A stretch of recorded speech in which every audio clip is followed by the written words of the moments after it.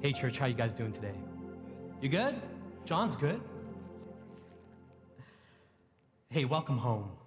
For those of you that are in the room and online as well, watching all over Saskatoon, around our province, our nation, and around the world. I know some of my family's watching in India. Shout out to the fam in India. Come on now, come on. Yeah, come on. Hey, today I want to talk about the God of generations. But before we dive into the word and before we get into all of that, I actually want to rewind a number of generations. I actually want to rewind around 380 years ago, in fact. And I want to tell you a story about a boy who was born in Woolsthorpe, England in 1642. Now, I know you might be thinking, is this a story about Pastor John Cook? And you're just a couple of years off. But it's a story about a boy, and really, the crux of this story is that the beginning of his life couldn't have begun in a worse possible way. You see, before the boy was even born, his father died. And on top of that, the boy was born prematurely. Now, being born premature doesn't really, in today's time, doesn't really have that much significance, but 380 years ago, it was very significant. And as a result, the boy was left with an illness for many, many years. And on top of that, his mother, who is only 19 years old at the time, is now a widow. And she's left in bankruptcy and in famine with no real means to provide for her young family. And then one day, a priest from a neighboring village comes to the boy's home and he proposes to the boy's mother. Now, this is going to be shocking. The priest was 70 years old at the time, and the boy's mother was 22. Now, the conditions of this proposal meant that she would be able to live with the priest in his vicarage in the neighboring village. But there was a condition. The boy could not come. The boy was not welcome. The priest hated that boy. And in a decision that can leave, I get it, can leave many of us wondering why the mother accepted the priest's proposal. She left the boy in the care of her parents, and she moved with the priest to his vicarage in the neighboring village. Now, when you're 3 years old, you don't know much, but you do know when those that should have loved you, when those that should have accepted you, have rejected you. And as this boy, he would later grow up to be a man, and he would write in his memoirs. And it's this terribly heartbreaking read. To read about this little toddler boy who would climb up this hill that overlooked the neighboring village, and he would look down at this house where his mother now lived with this priest. And this little boy would sit there for hours and hours, and he would hate. He would hate and hate and hate. He would hate his mother for leaving him when she should have been the one that accepted him. He would hate the priest for taking his mother away from him. And he would hate the God that this priest represented. He would hate and he would hate, and that little heart became so full of hate and darkness. And when the boy started school, he was an angry child. He wouldn't learn. He would talk back to his teachers. He would bully the other students. He was the big problem of his small school. Until one day, now you knew that there was going to be a twist in this story, right? Until one day, a teacher from another village came to his school, and he became the new teacher of that school. Now, history doesn't tell us much about this man, aside from his name was Henry Stokes, and he was a devout Christian. And for some reason, Henry Stokes' eyes, they were fixed upon this little boy. Now, it would have been much easier for him to teach and to tutor any other student in that school. But his eyes were fixed on this young boy. He saw a certain beauty inside this boy, and he said, I'm going to do whatever it takes to bring it out. And so he would pray for the boy. He would encourage the boy. He would listen to the boy. He would give him extra time in his studies. Now, previously, every year that this boy's grades would come back, it would always say three things: lazy, will not learn, and good for nothing. Lazy, will not learn, good for nothing. And as the months turned into years, and as this boy was all of a sudden shown encouragement and prayer and attention, as he was listened to, gradually this dark little heart began to open up.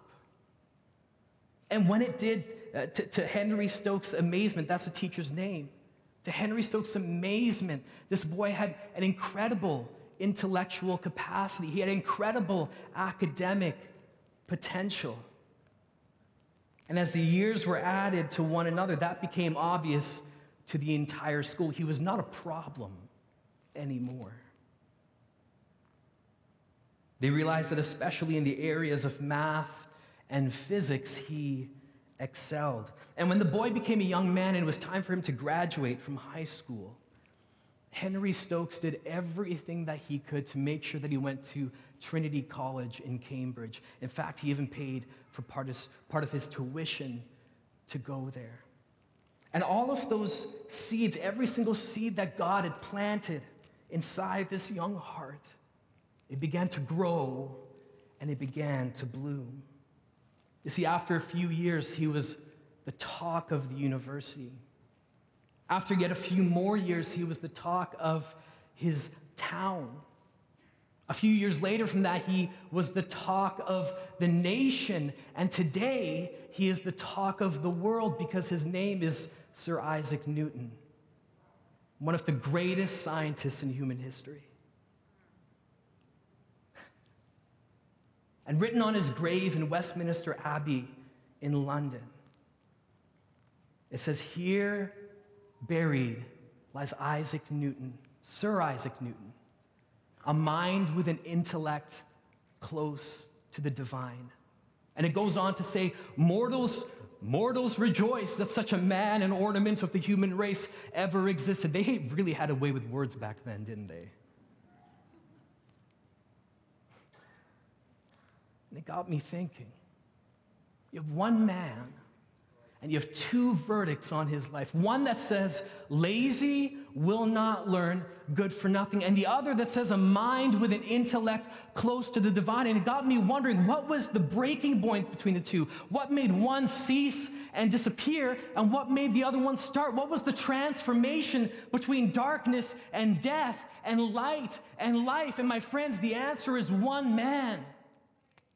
One man who chose to accept his calling to be a spiritual parent to the next generation. One man who chose to see what could not be seen with the physical eye and dared to surround the next generation with an atmosphere of faith, encouragement, and prayer so that they could realize their full potential and their full calling. Amen?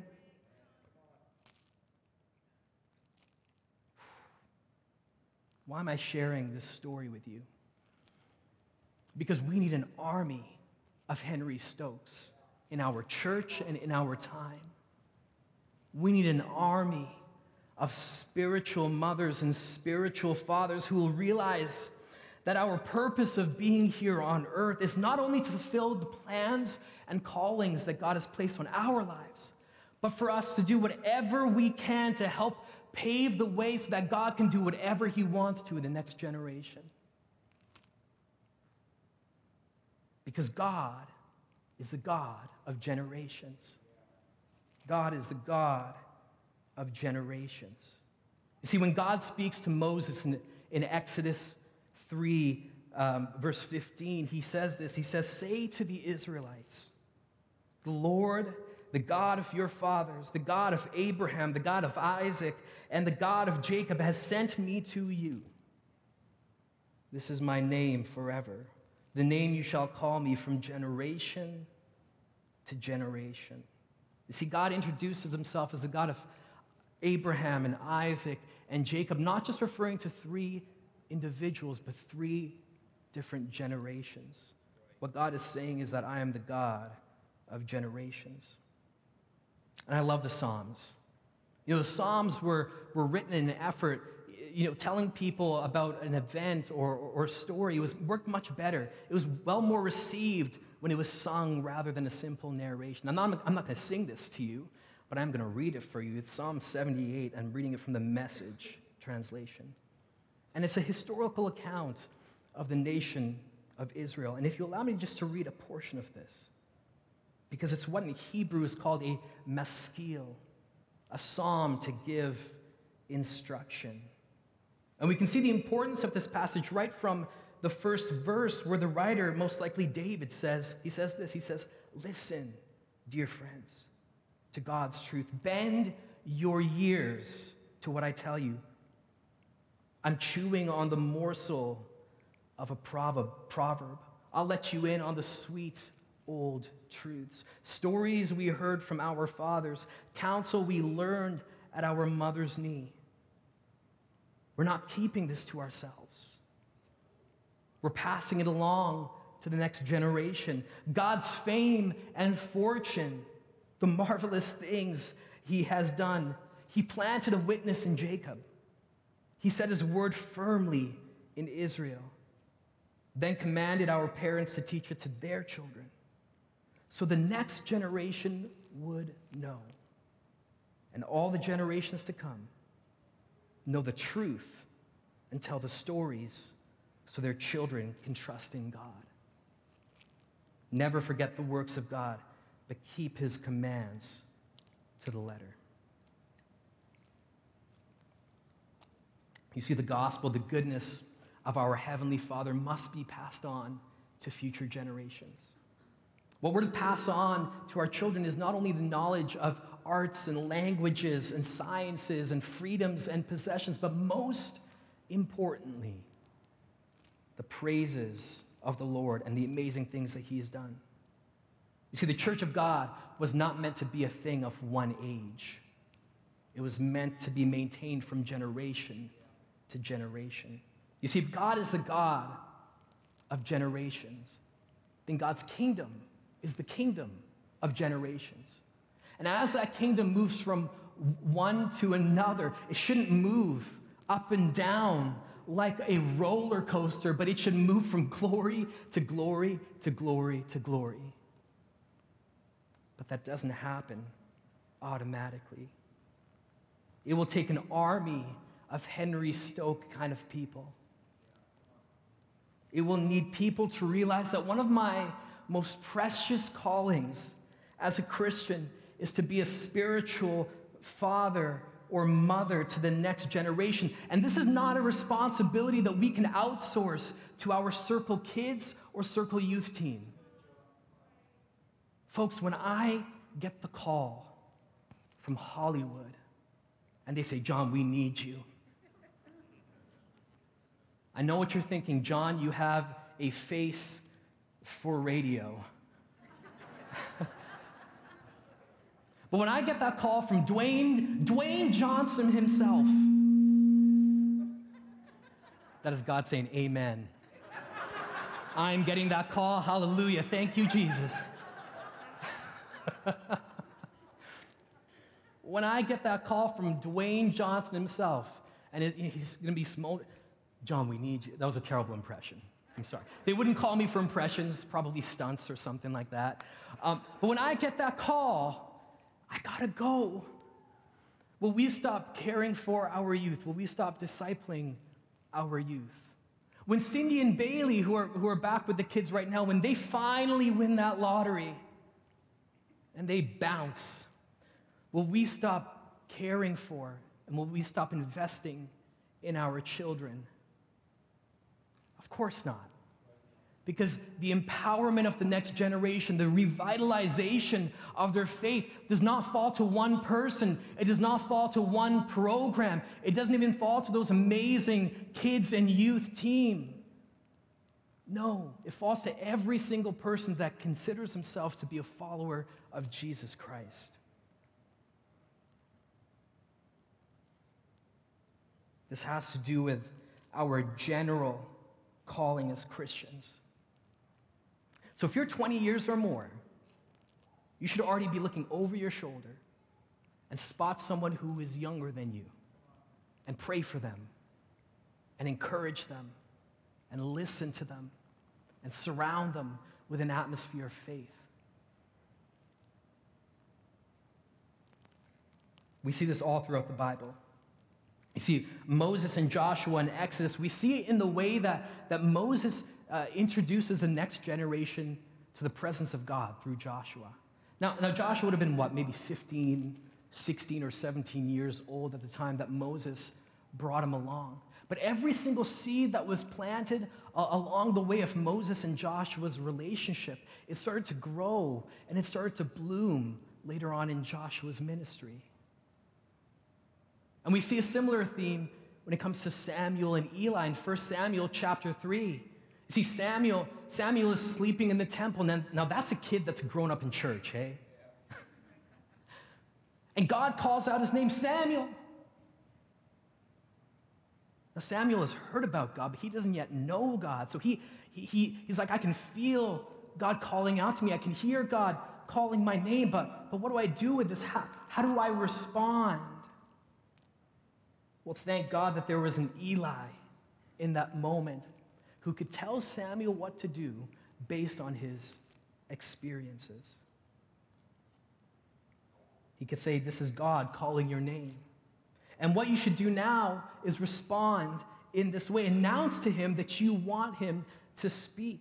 And the next time that God calls out to Samuel, the next time that God speaks to that young next generation, they knew what to do. He knew what to say. And God started speaking to him. And one of the greatest prophets of the Old Testament was born in that moment. Then Samuel grows up and he mentors David, just like Henry Stokes surrounded Isaac Newton with a confidence of knowing that God is with you. Dale, if you're in the room, you can come back up to the stage, Dale. Thank you. Elijah and Elisha. Some of you have heard of Elijah and Elisha. And probably one of the most important things or probably the most thing that people realize about Elijah is the amazing miracles that he did, particularly on Mount Carmel. Now, maybe the most significant and amazing thing that he did was maybe not the most important, but what was the most important is when he passed by a young man named Elisha and he told him to follow him. Because you see, the kingdom of God would not end with Elijah, it would go from glory to glory.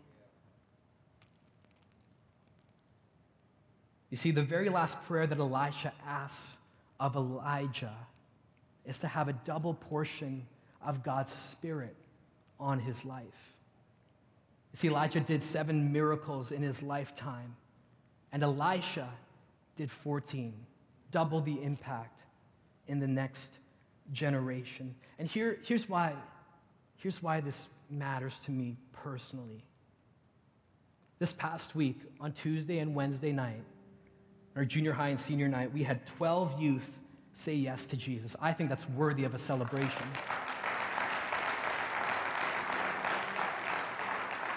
I will not let anybody say that this next generation is lazy. I will not let anybody say that this next generation will not learn. I will not listen to anybody that says this next generation has no worth. I will not let anybody say that this next generation is good for nothing, because they are everything.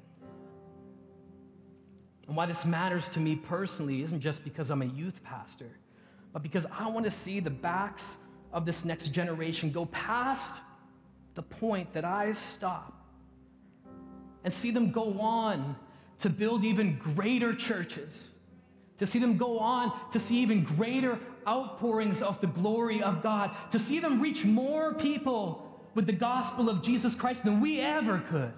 Then and only then will we have achieved our goal. Amen, church? Church, can I ask you a question? Do you believe that God has got even greater things in store for Circle in 30 years' time? Do you believe that? Then we must step up and accept our calling to be spiritual mothers and fathers. You see, maybe your greatest contribution to the kingdom of God isn't something that you do, but perhaps someone that you raise.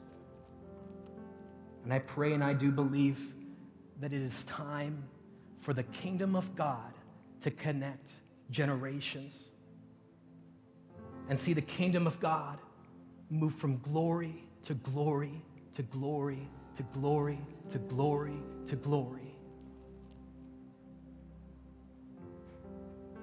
And in order for that to happen, we need to open our hearts and allow God to give us a genuine father's heart. Allow God to give us a genuine mother's heart, the heart of a spiritual parent.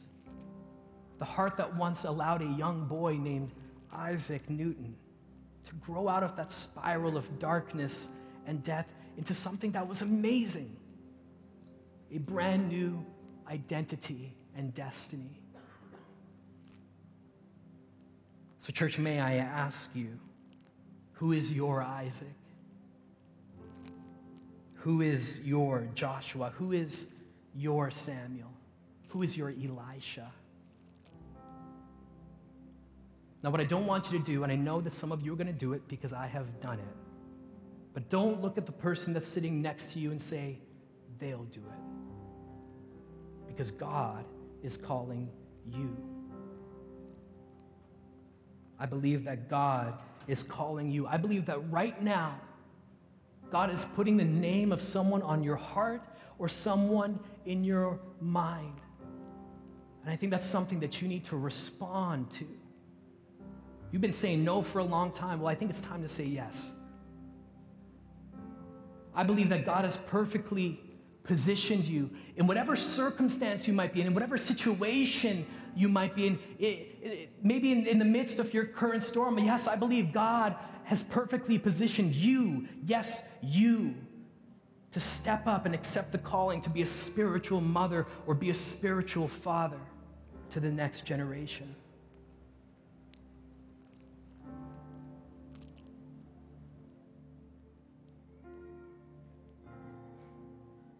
See, God may use what you have learned in your storm to help someone through theirs. And perhaps this next generation, one of my desires for this next generation is that they would know that the presence of God is not found in the absence of storms, but that the presence of God, I butchered my own quote here.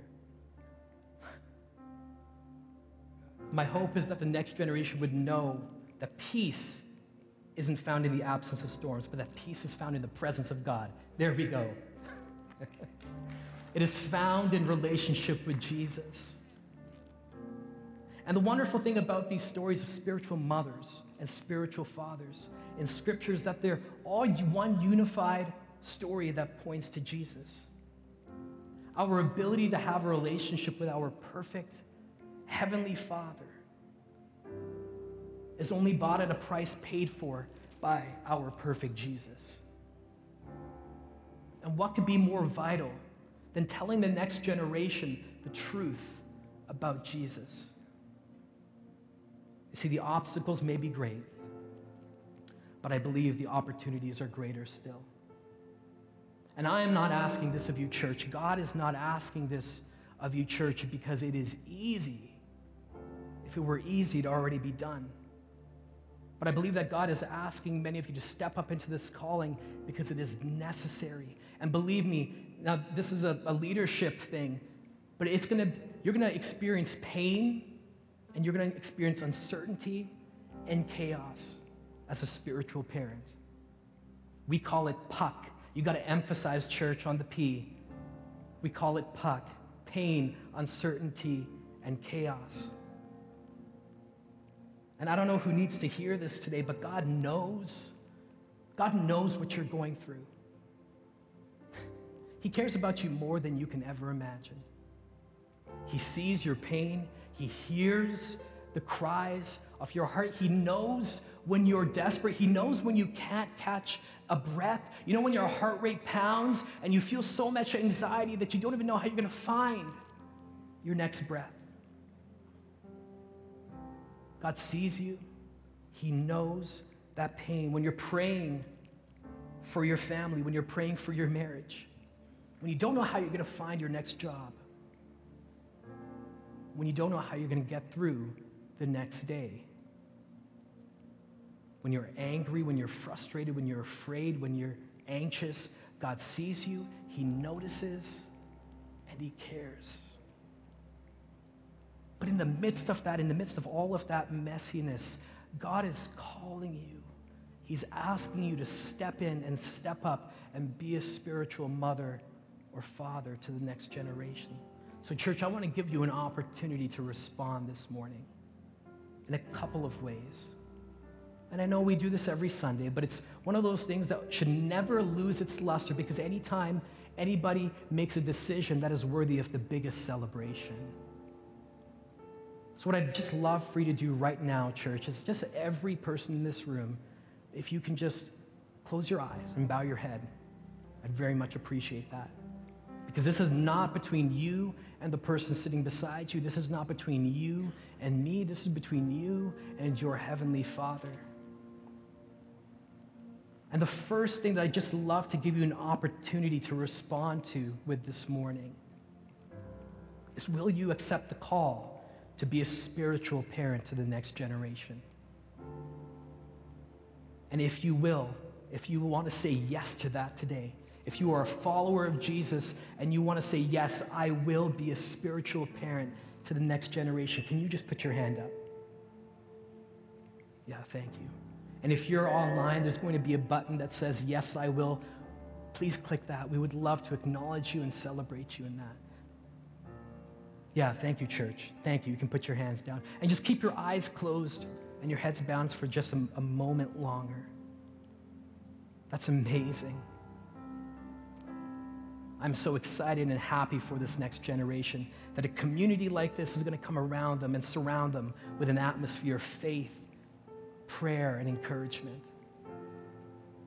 But church, I want to give you another way to respond this morning as well, because I think there are some people in this room, I think that there are some people watching at home all around the world, that this morning you need to say yes to Jesus. And I just want to talk to a few different groups of people. The first group, you see, maybe you've grown up in church your entire life. You've been around the block a few times. Maybe your parents made you come to church, your family, your spouse, but you've never really been able to make this your own. But maybe there's something that's been said today, or you've heard something, or you felt something today or over the last few weeks, and something is stirring inside your heart, and you want to respond this morning, and you want to say yes to Jesus. Another group, see, maybe you've been a Christian, maybe you've called yourself a follower of Jesus, but for whatever reason, you have walked away. For whatever reason, you've walked away. I know that God has His arms wide open, and He's saying, welcome home. Come home, my child. Maybe you need to say yes to Jesus today. And the last group, you see, maybe faith is all brand new to you. This God that we talk about, this perfect Jesus that we talk about, is new to you, but something has been stirring in your heart. There's been a nudge in your heart. Well, maybe this morning it's time to respond to that. Maybe this morning it's time to say yes to Jesus. So church, if you're in any of those groups, or even if you're not, but you're feeling that nudge on your heart, you're feeling a stirring in your heart, and you want to say yes to Jesus this morning, would you put your hand up? Yeah, thank you. Thank you. Thank you. And for those of you online, there'll be a button that says raise your hand. Just go ahead and click that and connect with one of our online hosts. We would love to celebrate and acknowledge you. Just keep your hands in the air just so that our team can see you. Remember, you're not saying yes to me. You're saying yes to Jesus, and you're saying, Jesus, I want to get to know you. I want to experience this new identity, this new life that I have in you, an amazing, beautiful life. If you want to say yes to Jesus, put your hand up nice and high, just so that some of our team can see you. Yeah, thank you. Thank you. Yeah, God bless you. Church, in a moment, I'm going to pray.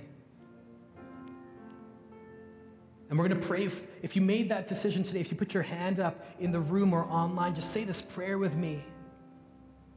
But for those of us sitting around that have maybe already made that decision, or for whatever reason you didn't put your hand up, this is not a time to be passive. This is a time where we are actively praying for the people around us, where we're surrounding them with an atmosphere of faith, encouragement, and prayer. So church, as I pray, would you pray along with them? Let's pray. God, I come to you now, and I give you my life. I ask for the forgiveness of my sins, for all of the wrong things that I've done in my life. But God, I claim this promise of a new life that I have in Jesus. God, I claim this promise of a new identity that I have in Jesus. From now on, I am a follower of Christ. In Jesus' name we pray, and we celebrate those that made that decision today. Amazing. Wow. Church, in just a moment, Pastor John's going to come back up. But I think we would be remiss if we did not pray for our next generation. So would you just bow your heads with me one more time, and let's surround this generation with prayer. God, we thank you that you are a God of generations. God, you are the God of generations. And God, I thank you that your kingdom moves from generation to generation to generation. And Father, I thank you for those in our church community that have accepted that call to be a spiritual mother or father to the next generation, God. We pray for them, God, that you would empower them to surround this next generation with an atmosphere of faith and prayer and encouragement and love, so that your kingdom would move from glory to glory to glory to glory to glory to glory. In Jesus' name we pray, amen. God bless you, church. Thank you.